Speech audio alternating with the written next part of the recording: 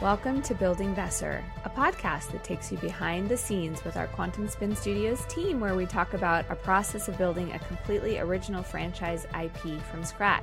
I am Victory Palmisano. I'm Ann Halk. I'm Mike McHarg. Welcome to Building Vesser. Good morning, everyone. How are you? Let's just loosen up a little bit and chat with each other for a moment. I'm so loose. Had a nice little extra morning drive down to your place today. I was going to say, I feel so close to you all today. Literally. Yeah. Anne is recording from literally the room next door, my baby's room. Mm-hmm. Because she's in town. Woo. And why are you in town, Anne? To play fun games with fun people. Yeah. We're hosting a really exciting game tomorrow. Play fun games, get fun prizes. Does that still work? I think it works. Totally works. Yeah. So that's exciting stuff. And Mike, you were so stealth, I actually went out to answer the door. And Izzy said he's already been here and left. Yeah. I mean, yeah, we live in the part of LA where mileage takes the least time, for sure.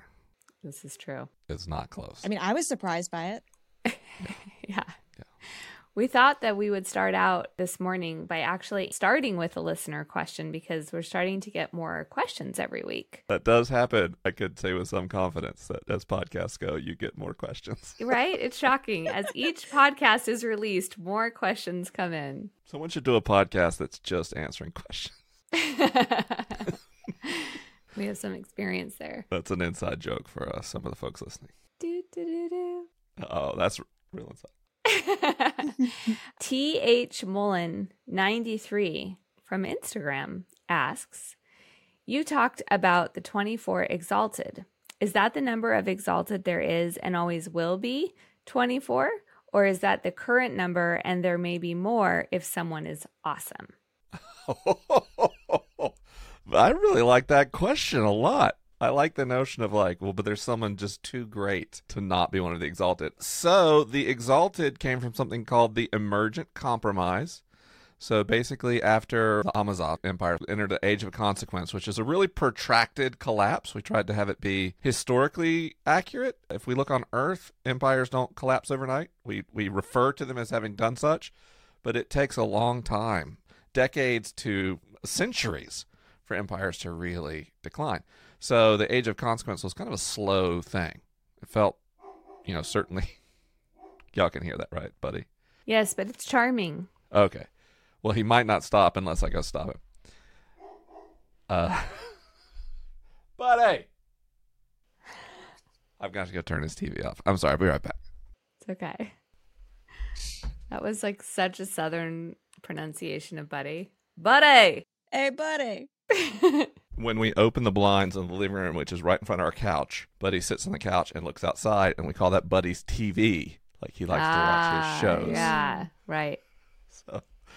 So the Exalted were set up by the Seven in something called the Emergent Compromise, because there's a weird thing with the Vahashath being this last remaining city in an empire.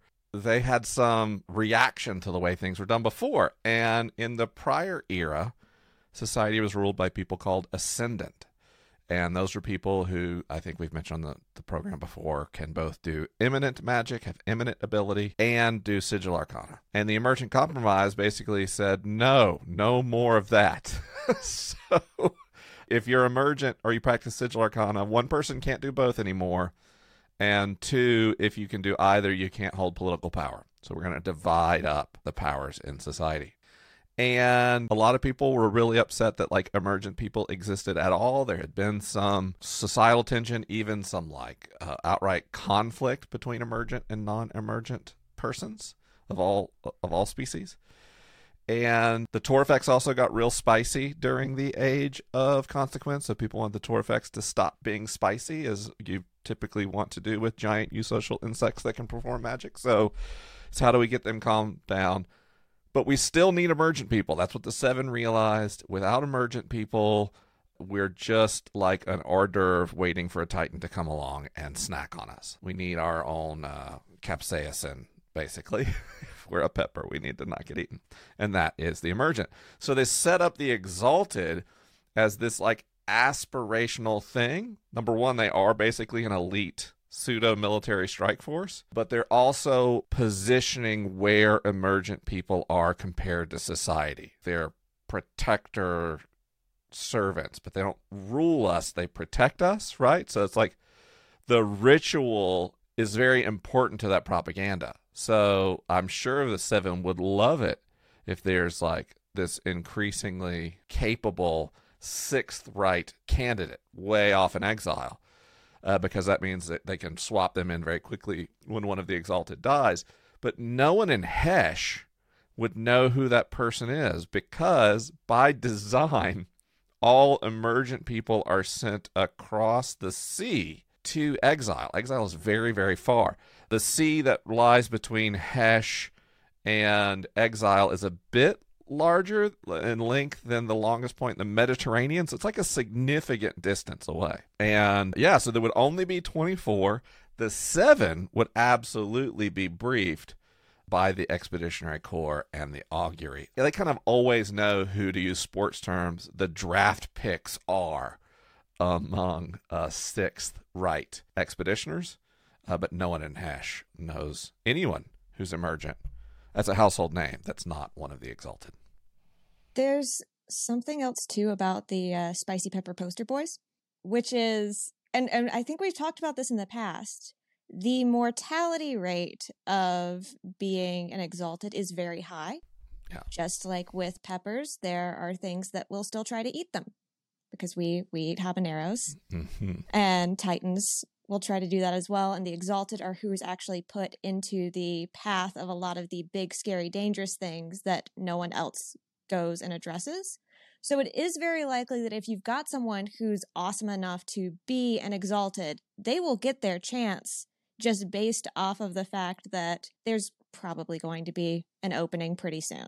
Yeah, you occasionally might go a year and a half or 2 years without replacing one of the Exalted, but in some years you replace like 3 or 18 of the Exalted, depending on who's in the neighborhood, as it were. Tough job. Mm-hmm. But they get statues made of them, and they're taught about in history class. I mean, they're also the emergent that look the coolest, because they've trained so long and been influenced by their emanation so heavily that they, appearance-wise, look wild, because they've gotten to essentially the end of where we know their emanation can take them. I love, Anne, how I'm always like, here's the meta context of this information, and then you're like, here's how you would actually experience it sensorily. It's why we're a pair. It's very good. So, and to that end, can you share maybe a couple examples of what an Exalted person might look like? Yeah. I mean, you just call them the Exalted. The Exalted, but just an example or two to give some visual ideas, since that's what you do. You create the visuals. Yeah, so in actually one of the one-shots we have written, there is a Intrusion. Chance at the end, yes, that we could see several Exalted come in to save the day. And one of them has, in sort of their foray of powers, the ability to turn the sky into complete darkness. And it's in with, like, you'd see stars and darkness and all of that. And you would see that sort of thing start to be reflected pretty early on as they started to train their emanation, of like a little bit of transparency. How they respond to light would be pretty different even around Third Right. And so by the time they get to be Exalted, you've got someone who basically at will can disappear. Or I don't know if you've seen like Vanta Black, the Blackest Black paint, where it like, yes, it's so dense. I thought you meant like an anime. No, I mean, there might be one right now. Just a Stuart Simple Anish Kapoor fighting style anime. Knockdown, drag out. But yeah, it's the kind of thing where like your eyes hurt to look at a little bit, because it's so dense. And they could kind of flip the switch the other way as well, to where it's like so bright in the other direction. So that's been one of the ones that's really interesting to try to figure out, because it starts to break the rules of visually what we perceive with our eyes. And so trying to depict that in a way for people to perceive with their eyes is a challenge, but it's fun.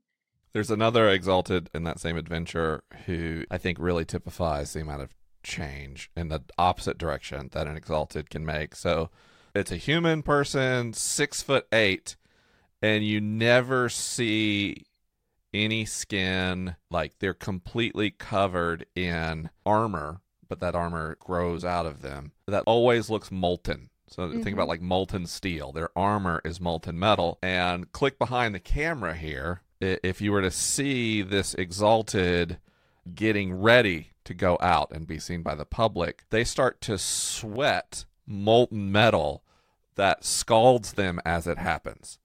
So it's like, like everyone sees this cool elemental weapon master that can, swing a glaive, and the glaive throws bits of molten metal at the target, and it's terrifying. But that amount of emanation channeled through this person changed them permanently physically, disfigured them basically, and causes pain each and every time they use that level of imminent channeling through their body.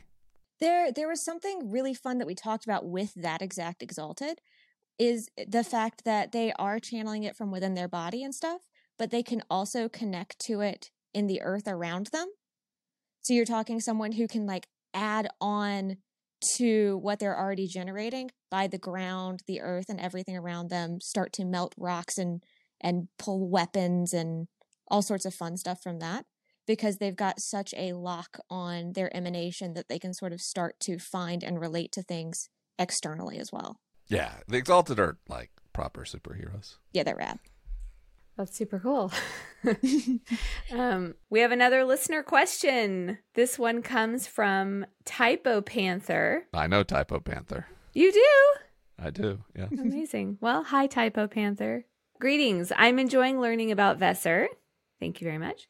And I have a question that I hope you can answer on the podcast. You've talked a bit about what it's going to be like as a player in Exile and the autonomy you'll have in exploring the world while still existing in the continuity of the world.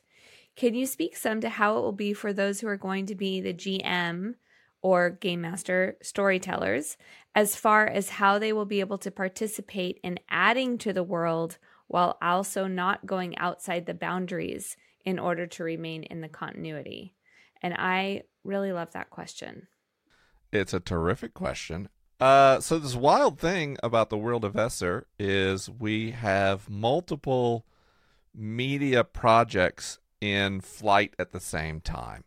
So some of our projects are in development and some are in pre-production. Some are verging on production. And based on the way the media ecosystem works, we don't know what will start first. So we don't know ahead of time, which is actually not a big deal because the setting and the information management in the setting is designed so that we don't have to know what media leads first. The world is going to be there doing what the world does. It doesn't matter where we point the camera at first. But the infrastructure coordinating different storytellers in the world, so you can imagine in our view, an author writing a graphic novel or a novel is a storyteller operating in the world of Vesser. A screenwriter writing a film or television project or a narrative podcast is a storyteller. And yeah, a game master is a storyteller in the world of Vesser. And making sure everyone can tell their stories well without breaking the continuity of the world. We're pretty proud that we have a system that can do that, but it's got to be tested. That we can't scale it too fast or it will implode like a black hole. So where we've started that process by coordinating, a select number of GMs at invitation only to contribute alongside writers.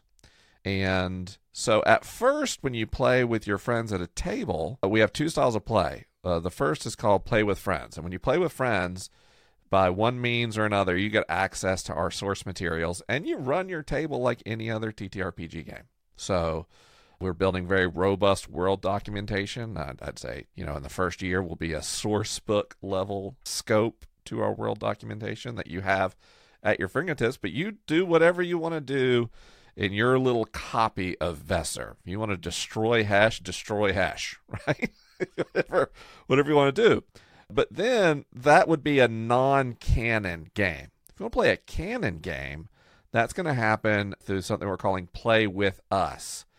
And we will have official tables with game masters who are in connection with our world building team, what we call our continuity help desk. So the same people that someone writing a TV show or someone writing a novel in the setting would talk to about how to scope their story, you'd be talking to us as well. So obviously we have to scale that slowly, but we see a path relatively quickly to where a handful and then dozens and then potentially hundreds of tables are canonical tables that exist in the same continuity. Typo Panther knows better than most people that I have some experience being in settings telling stories with continuity across tables, and then anyone who looks at my IMDb page knows I have some experience working on media projects that span, or franchise IPs that span a lot of films and a lot of TV shows. So I've kind of taken the learnings with both of those and built the information management model to make that possible, which is probably what I like is my most unique lane in the company. I feel like, the other people in the world building team, Anne included, have far surpassed the 50% mark in terms of shaping the world and bringing it to life, which I am excited about and want it actively. But that piece is probably what I'm most excited about, is helping storytellers tell stories that really work, but that don't confuse the audience. And I'll tell you one thing that's really important, just like the escalating scale creep. Like, we encourage people to tell personal stories in this fantastical world. So don't have your party of 4 people go toe-to-toe with an existential threat to the world, because if they do, the same thing would happen to them that would happen to 4 people on Earth who tried to face an existential threat. They will die and fail. So we encourage people, what are stories in Vesser about? Finding love, finding meaning, finding friendships, and making your life happen in a very difficult world. If you tell stories on that scale, they'll do pretty well. Now, don't get me wrong. The Vahashath are constantly under serious threats. An existential threat to society is what the Vahashath would call Tuesday. So there's always high-stakes storytelling, but we don't constantly escalate. Well, we saved Exile. Now we got to save Hash. Well, now we got to save the continent of Nodule. Well, now we got to save the planet. Well, now it turns out there's aliens. We got to save the galaxy. We're going to avoid that scope creep, which will help as well. One thing with it too is the number of threats that we would perceive as existential threats are so commonplace that it kind of stops scope creep in its tracks, because it's such a different setting that it's hard to write and then this bigger fish came and ate this fish, and this bigger fish, there's always something bigger. There's too much going on that's already at odds with itself that there's no need to bring in that dynamic. To reference Intrusion, which Mike talked about, it has a sequence in it that Alex wrote that is terrifying. Yeah. The creature that they are up against is truly terrifying, and that's essentially a not everyday threat for the inhabitants of Exile, but not an uncommon one. In our setting, the hero's already lost. Yeah. The big fish already, the Empire used to span an entire continent and have millions and millions and tens of millions of people in it, and now it's one little city on an island, and then one tiny settlement across the sea. One thing to Typo Panther's question as well is we are working on an infrastructure to be able to take submitted content as well. Yeah. So eventually, if there's something that goes on at a home table that, you're sitting there and you're like, oh, that was really cool, we should send this to the team and see if they want to incorporate this in the canon of world, that will be something that we're working towards. And that's one of the main motivations for how robust we want the storytelling implements that we're handing to GMs to be, because we want everyone at every table to have the tools they need to be able to write cool stories and experience things. And if it's done well, then we want to do everything we can to support that and encourage home tables and our Play With Us tables to be essentially as good as they can be. Yeah. Lots to share there in the future. Yeah. Wonderful. And then we have one more question. Jared Marma from TikTok asks, how are you collecting data from the games? So luckily we just answered the question we did because Mike introduced us to the idea of the Play With Us tables. And because those are tables that we're starting in a relatively small number and then expanding out, it's allowing us to fully build out our infrastructure for collecting data and compiling that information. And I'm going to bounce this over to you, Mike, because I know that your information structure brain is already going. But then that will allow us to get the basis for how we want to collect data. That there will also be the sort of what I alluded to before with the home table submitting things. But we're working on how to collect data not only from GMs, but from players as well. Yeah. So a couple things. That word data can mean a couple different things. If you're saying how do we gather personal data in the way that, you know, video games or web apps gather, we don't. There's no mechanism for us to get your data. You know, we're working on modules for VTTs. We're not going to collect any data from those. It's just not going to be a thing. We're not putting an app in the App Store at this time. If we did, I suspect the privacy thing would be like, we don't collect anything except like diagnostic data. The app crashed. We don't know why. But in terms of like data, in terms of what's happening at your table to contribute to the world, there's several mechanisms that are kind of like road mapped. The first thing is we need to collect the events that occurred. In history, you went somewhere, you did a thing. If the entrance to the temple collapsed, the next time someone goes there, the temple entrance needs to be collapsed. So we have to collect those events. That will happen through session documentation. And then the events, which a GM will identify as significant or world-altering, will get ported into the world documentation. So the next time a GM looks at that asset, they'll be like, oh, well, I was going to that place, but now there's a cave-in. Well, now you've got an encounter. How does your party get past the caved-in entrance to this ruin?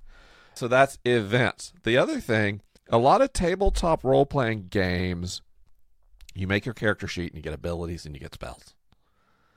And those are like rigidly defined. Our system, abilities are a little bit less defined to start with, and there's a mechanism in-game to basically improv a new ability. And if you keep improving that ability, it becomes an ability you just have. It gets easier and easier to improv it, and then it just like goes on your character sheet.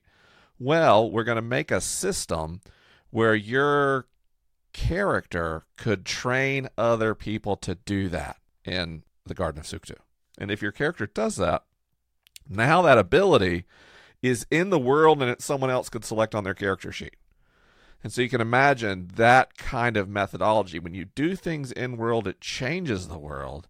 And then we're building the technical infrastructure to allow like what we would call homebrew in most TTRPG settings to be part of the world, to get play tested, to be appropriate. And then once it's like in the world, if someone's writing a movie in the world of Vesser and they're looking at all the abilities available, well, they might pick your ability for the protagonist of the film to have, and you like made it at your table. And we think that kind of data collection is really fun. And there's some other important details I'm not going to cover on the show because it's too premature about, you know, IP rights ownership, and we're not about free labor exploitation and things like that. So, you know, but when we get closer to launching those things, we'll have more to say.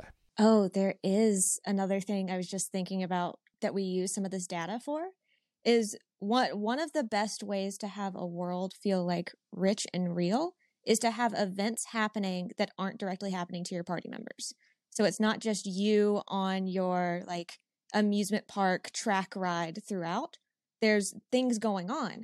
And so the data that we collect from games as far as events and things that happen influence what party members could see as they're going through.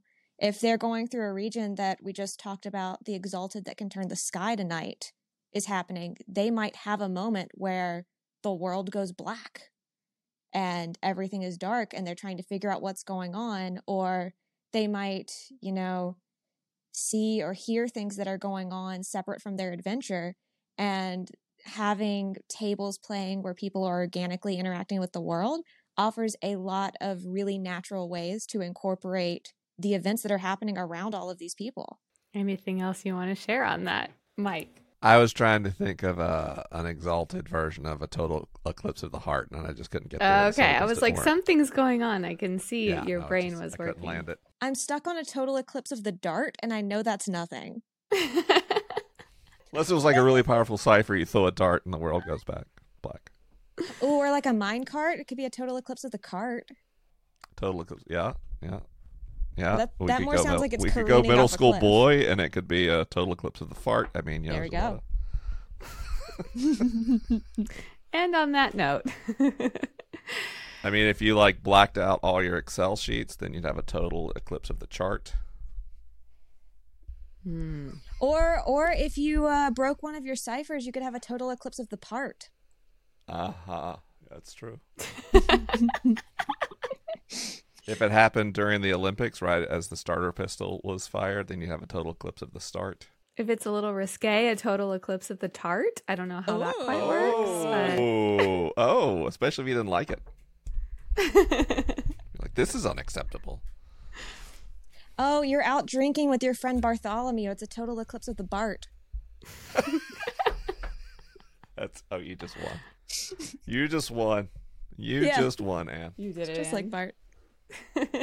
I used to be able to do a really good Bart Simpson voice, and then I had puberty, and it went away. Oh. Happens to the best of us. There's a lot of voices I used to be able to do, like when I was, 5th, 6th grade. And then my voice is like, what if we just went down here? And I could only do like deep, if you play at a table with me, like I invariably like to have lots of NPCs with deep voices and, monster voices and because it's easy, but it's like voicing a single fem. I'm like, You'll be happy to know I've been working on my voices when I read to the baby at night. I've been working. Lovely. I've been trying to work on some voices. She just looks up at me like, "What are you doing?" I'm like, "It's for work, babe. It's for work." Buddy gets like upset if I do voices. Like he goes ballistic. Mm-hmm. Yeah. That makes sense. Yeah. Unless I'm talking to him like a baby, which he's used to. That does go back to Mike, what you say is that you're not doing a bad voice, like a bad Scottish accent. You're doing a perfect lower Delta accent. Yes. And it's so you're doing a perfect accent or perfect voice for whatever situation it is. Speaking of accents and fantasy settings, and this is totally off base. And you've been playing Baldur's Gate, Anne? Baldur's Gate 3? I have been playing Baldur's Gate quite a bit.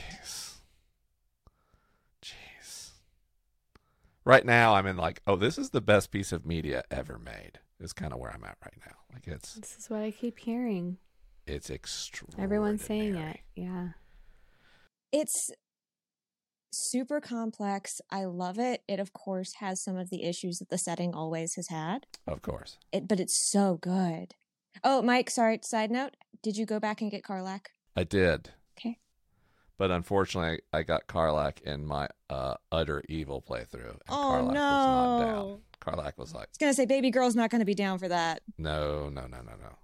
Others were like, surprisingly down. Yeah. But no, Karlach was not down.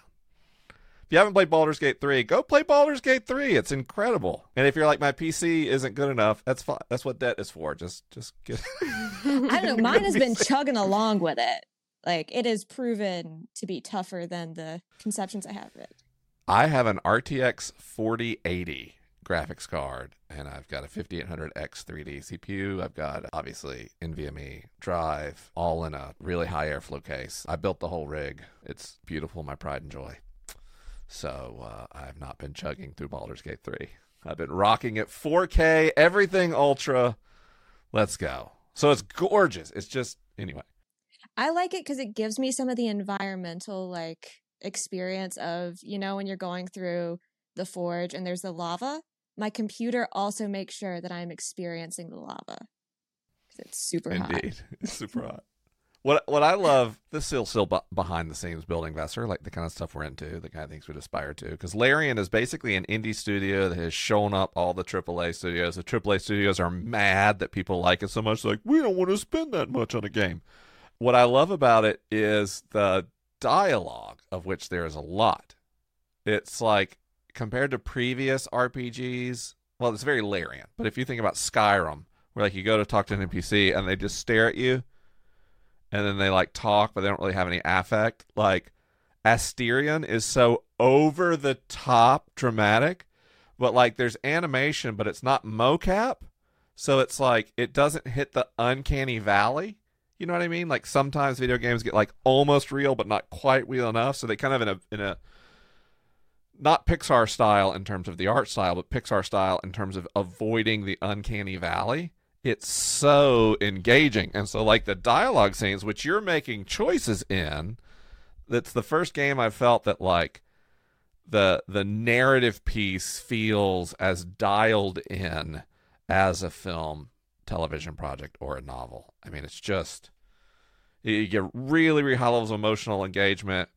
And even though the combat's like pretty good turn-based combat, like it's good combat, like it's definitely the RP of a role-playing game. It takes center stage. And it's like what I'd always hoped to see made was that much dialogue with that many choices that actually have an impact, not just on the meta plot, but on relationships between you and other characters, and even characters and each other is extraordinary. I am not so technically driven, as y'all very well know. So for me, like, obviously the visuals that Anne has created, you know, are just a small taste of what we will see. But it, to me, sparks my imagination. So I have like a fully realized like visual setting in my mind of like what Exile looks like, what the Garden of Suktu looks like, what just having played an adventure, like what I'm looking at in the setting. So all that really excites me, and I'm excited to see whatever is in my mind. I know Anne is going to make it that much more impressive, but just with the few visuals that we have seen so far, that excites me. And then obviously it's always about character for me. And it's always about the relationships and the wrinkles in the relationships and all of the things that go into it, the complications, the tenderness, the connections. So that's what excites me. No matter what we're doing, I'm always like, let's get to character creation. Let's get to dialogue. Let's get to like what is motivating the people, whether it's the game or whether it's a scene in a movie or a TV show. Like, that is always what I'm interested in, getting into the writing room and figuring out what those stories are and what the character arcs are and the relational arcs. I don't even know if to comment on the Uncanny Valley. Like Mike taught me what that was. You guys were like, remember? You were like, this is amazing. And you sent me the latest rendition of, I don't even remember what the game was. And I was like, no. That does not look remote. Like if it, to me, it just looks like an animation. I'm like, well, that's a cool animation, but like, no, that does not look like a person. And you all were stunned by this, which I find so interesting. I wish I had Twitch still, because it would be fun to do like the first hour of Baldur's Gate, including character creation, but Victory makes all the choices watching the stream. I think that would be a lot of fun. It'd be fun to get you, like, see your reaction in real time. Yeah, to this game. Yeah. Especially the interpersonal aspect, because there is a whole thing. I went through the back half of Act 2 with only one actual combat encounter.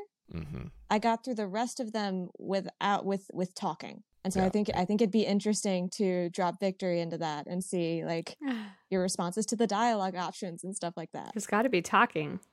Yeah, but what's funny about, I love it at TTRPGs, is there's people who are like, I really just want to fight, and then they get in and all they do is role play. And then there's people who are like, I just don't like the fighting. And then they have one combat encounter and they roll a clutch natural 20 and defeat the bad guy. And then they just want to roll initiative every encounter. So it'd be funny if like we started playing and Victor was like, punch him in the face. Smash him to the ground.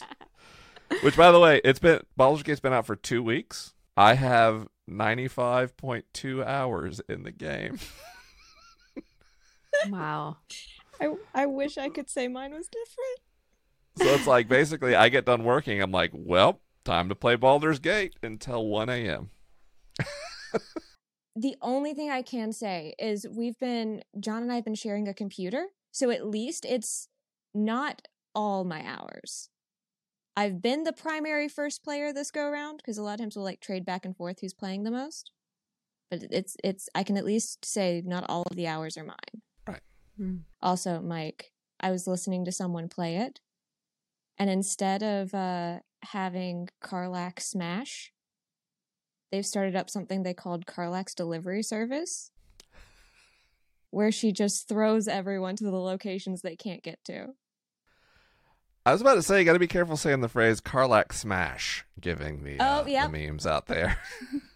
A big focus of Baldur's Gate is romantic relationships between you and members of your party. And so Karlach is, I think I've heard Karlach on TikTok called Muscle Mommy quite often. So Karlach Smash. For some people, they'd be like, yeah, Karlach Smash. It's like, no, when she's barbarian, she punches things. Thanks for listening, everyone. If you have a question that you would like us to answer on the podcast, we would love to hear from you. Follow us on our socials, where you can find us at World of Vesser on all the platforms, and put your questions in the comments. Also, to join our waitlist and be the first to know about upcoming events, go to Vesser.com, Vesser.com. And please join us next week for more of Building Vesser. Bye. See you later. Pafua Amediju Arasu.